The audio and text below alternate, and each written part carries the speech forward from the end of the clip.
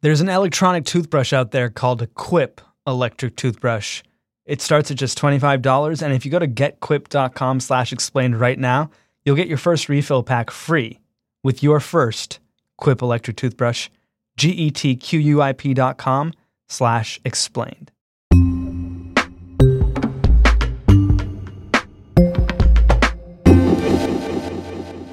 Emily Bazelon, writer for the New York Times Magazine. The biggest case of the Supreme Court's term was decided today. President Trump's travel ban in a 5-4 decision.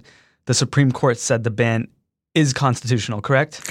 Yes, that is exactly what happened. It was a 5-4 ruling, and the conclusion is that the president was well within his authority, and the majority opinion by Chief Justice Roberts says that the plaintiff's challenge based on the idea that this ban was a Muslim ban, that, it was discrimination based on religion, that doesn't work, that because the president was within his authority, whatever problems there were with the president's statements don't infect the ban enough for the Supreme Court to strike it down. And was that the only question they were trying to answer? Is this a Muslim ban or not? Or did they get into the idea of whether the president could just ban immigrants from these countries? Well, to back up a step, the first question is, did the president act within his authority? And that's where the majority opinion is on the most solid ground.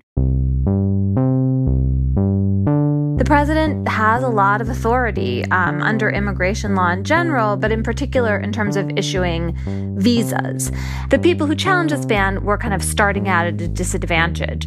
So the majority opinion says, okay, the president has lots of authority here, especially in terms of issuing visas. And then we have this question, kind of a secondary question about the criteria the president used. And the court did quote from some of Donald Trump's more controversial statements about keeping Muslims out of the country. But then the court said, look, by the time this ban was issued, it had gone through a regular process, at least on its face, within the government. And that was really good enough for the majority. Chief Justice Roberts, who wrote the majority opinion, says that the plaintiffs argue the president's words strike at fundamental standards of respect and tolerance in violation of our constitutional tradition. But the issue before us is not whether to denounce those statements, it's whether the significance of those statements in reviewing a directive that's neutral on its face address a matter within the core of executive responsibility. So you can kind of see there, I would argue, that Roberts is holding his nose. He knows these things that Trump said were, out of order, disrespectful to Muslims, not really within our American constitutional tradition. Mm-hmm. But he is saying, well, that's the stuff the president said over there to the side. And once this order or proclamation went through what he's claiming is the government's regular process, it's as if it sort of cleansed the stain of what Trump actually said. Is there some extra significance to Roberts having delivered this particular decision? Well, I think yes, in the sense that he's the Chief Justice, and so for him to be wielding his extra authority is significant. And also, Roberts has a way of writing that I think is quite successful in neutralizing very controversial points along the way. He sort of smooths things out. So, instead of someone like Justice Alito or Justice Thomas, or actually the newest Justice, Neil Gorsuch, who can be quite incendiary in their rhetoric and make things sound more divisive, Roberts takes the edges off. It doesn't mean that the import of the decision isn't the same, but it kind of sounds nicer and smoother going down. So what you have here is this idea, to do a little more quoting, where Roberts says that this proclamation is facially neutral toward religion. The plaintiffs are asking us to probe the sincerity of the stated justifications for the policy, but we're just not going to do that. And so that's what we're seeing here, is a kind of acknowledgement that what Trump said was, shall I use the useless word, inappropriate? That Roberts doesn't like it. The court would rather he didn't talk this way, but in the end, they don't really care. And what did the 4 dissenting justices argue? There are actually 2 different dissents. One is by Justice Stephen Breyer, and the second one is by Justice Sonia Sotomayor. So let's talk first about Breyer. Breyer, is interested in how this order is actually being applied. So he's looking at whether all these exceptions in terms of letting some folks in from the banned countries, is the government actually doing that? And his answer so far is like essentially almost not. Out of all the waivers applied for in the first month, only 2 were granted out of more than 6,500. And so I think essentially what Justice Breyer is saying here is if the government was serious about allowing the kind of case-by-case review that it would allow some people to come in from the banned countries, they would be doing a much better job of reviewing and granting these waivers. Okay, so Breyer's point is that the government said there would be these exceptions, but there are basically no exceptions. That's not fair? Right. So what's Sotomayor saying in her dissent? So she writes a more kind of traditionally full-throated dissent about religious liberty and the value that it's had in the country. And she's really the person who kind of, takes the stand that I think a lot of people took in the beginning with this travel ban, where she's saying this is not in step with our tradition of religious freedom in the United States, and what happened here was wrong, and we shouldn't let the later versions of the travel ban or these kinds of claims of facial neutrality from the government blind us to the fact that there was religious prejudice that animated it from the beginning. And she also connects this case to one of the Supreme Court's most shameful decisions from the past century, right? Korematsu? Yeah. So, Korematsu is one of the terrible legal stains on the American tradition where the Supreme Court upheld the government's authority to put the Japanese in internment camps. Fred Korematsu boldly opposed the forced internment of Japanese Americans during World War II. After being convicted for failing to report for relocation, Mr. Korematsu took his case all the way to the Supreme Court. The High Court ruled against him. And the Supreme Court has never overruled this decision until today. What happened was that the plaintiffs brought up Korematsu as another kind of very ill-advised overreach of government authority in the immigration and detention context. And Sotomayor brought it up to say, look, here are some parallels about how we are giving the same kind of ill-advised government policymaking a wide berth. She acknowledges that in the years since Korematsu, she says, quote, our nation has done much to leave its sordid legacy behind.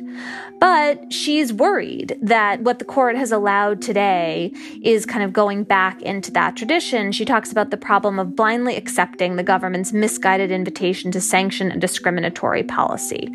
So she's invoking Korematsu to really wave a red flag here. Chief Justice Roberts, in his majority opinion, picks up her invitation, says this is not like Korematsu, and kind of makes it seem as if by even bringing that up, it's going too far. But then Roberts, I think, smartly takes the opportunity of saying, well, while we're talking about it, we're going to say as a majority that decision was gravely wrong and in effect overturn it. So it's this interesting rhetorical move on both sides, I would say. It sounds like Roberts and Sotomayor are interpreting the president's statements about Muslims the total opposite way. Roberts is holding his nose at everything the president said, and Sotomayor is saying that Trump's statements are the crux of this case. Yeah, exactly. And she sort of won't be fooled by the claims otherwise. And she can start out with some grand principles about how we're a country built on the promise of religious liberty. And then she can say that the repackaging of the travel ban does little to cleanse it from the appearance of discrimination that the president's words have created. I think for a lot of people who've been following this, especially from the beginning when we had those horrible scenes at airports of people's lives being thrown into chaos, these words from Sotomayor are going to resonate.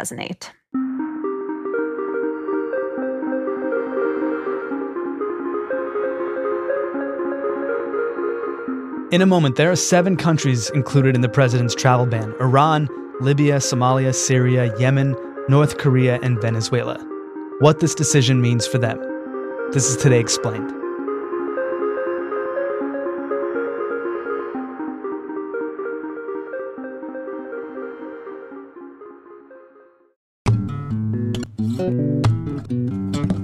Quip would like you to know that you might be doing it wrong, brushing your teeth, that is, because Most toothbrushes focus on flashy gimmicks rather than better brushing, but not Quip. Quip is the new electric toothbrush that's a fraction of the cost of bulkier toothbrushes, and it packs premium vibrations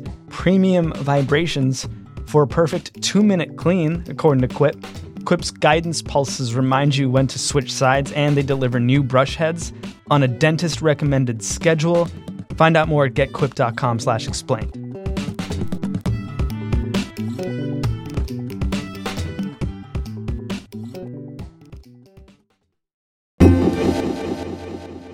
What does this mean for this travel ban? Is it on the books until a president or this president decides to take it off? Yes, that it is. And the court addressed that because one of the arguments was, can you suspend this kind of issuing of visas indefinitely? And the court said today, yes, the president can do that indefinitely. So did anything really change today as far as how our immigration policies work? Because this travel ban was already in place, right? Right. I mean, at this point, the answer essentially is no, because the court had already lifted the injunctions that were preventing the ban from going into place.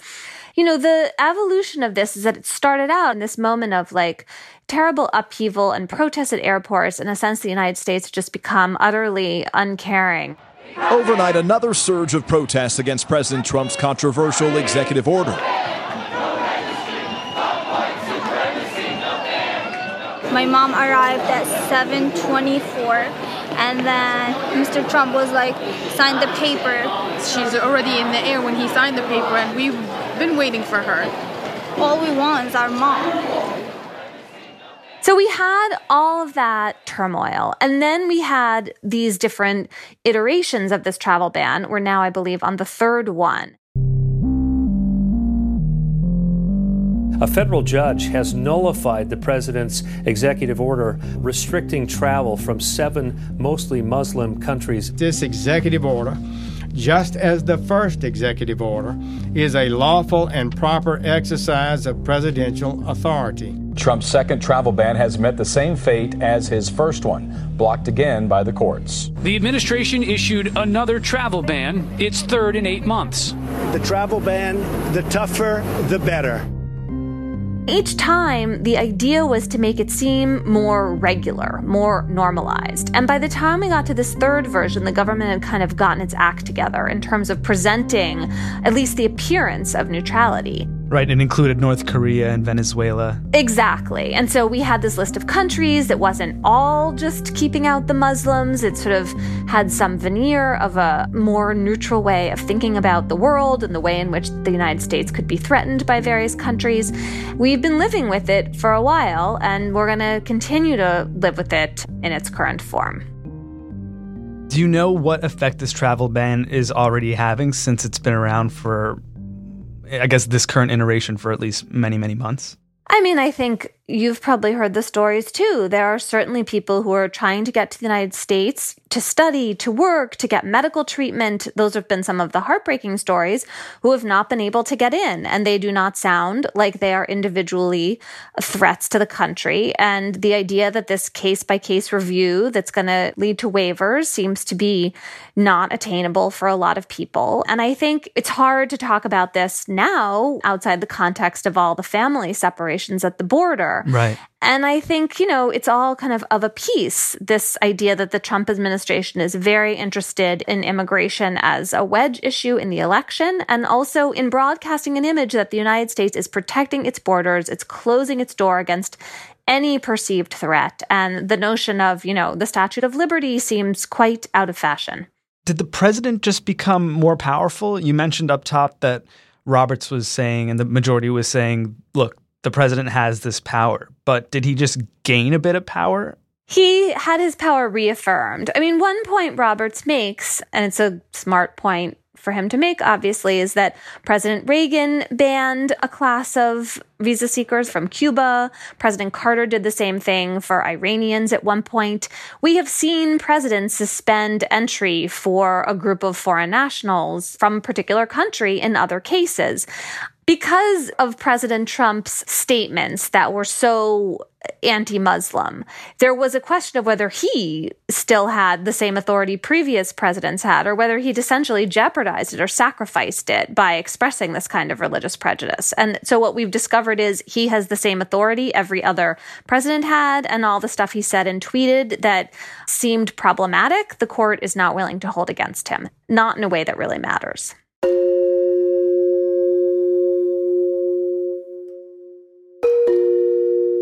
I think that it is clear that a conservative majority is going to go out of its way to treat President Trump like any other president. They are going to hold their nose. They know that he says things that are unpresidential and make it difficult because he seems to be flouting our constitutional norms, but they are going to do the best they can to ignore all of that and just plow ahead with the usual kind of analysis about a president's authority. And that could have widespread implications. We don't really know how far they would go with that or how far President Trump will take it.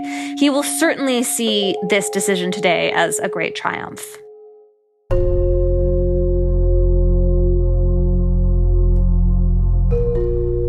Emily Bazelon hosts the Political Gabfest podcast. I'm Sean Rameswaram. This is Today Explained.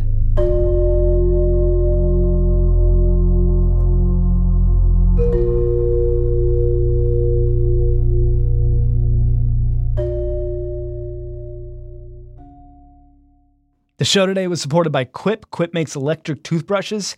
You can get your first one starting at just $25 at getquip.com/explained. And your first refill pack is free. After that, you need one every 3 months for just $5, including free shipping worldwide. GETQUIP.com/explained.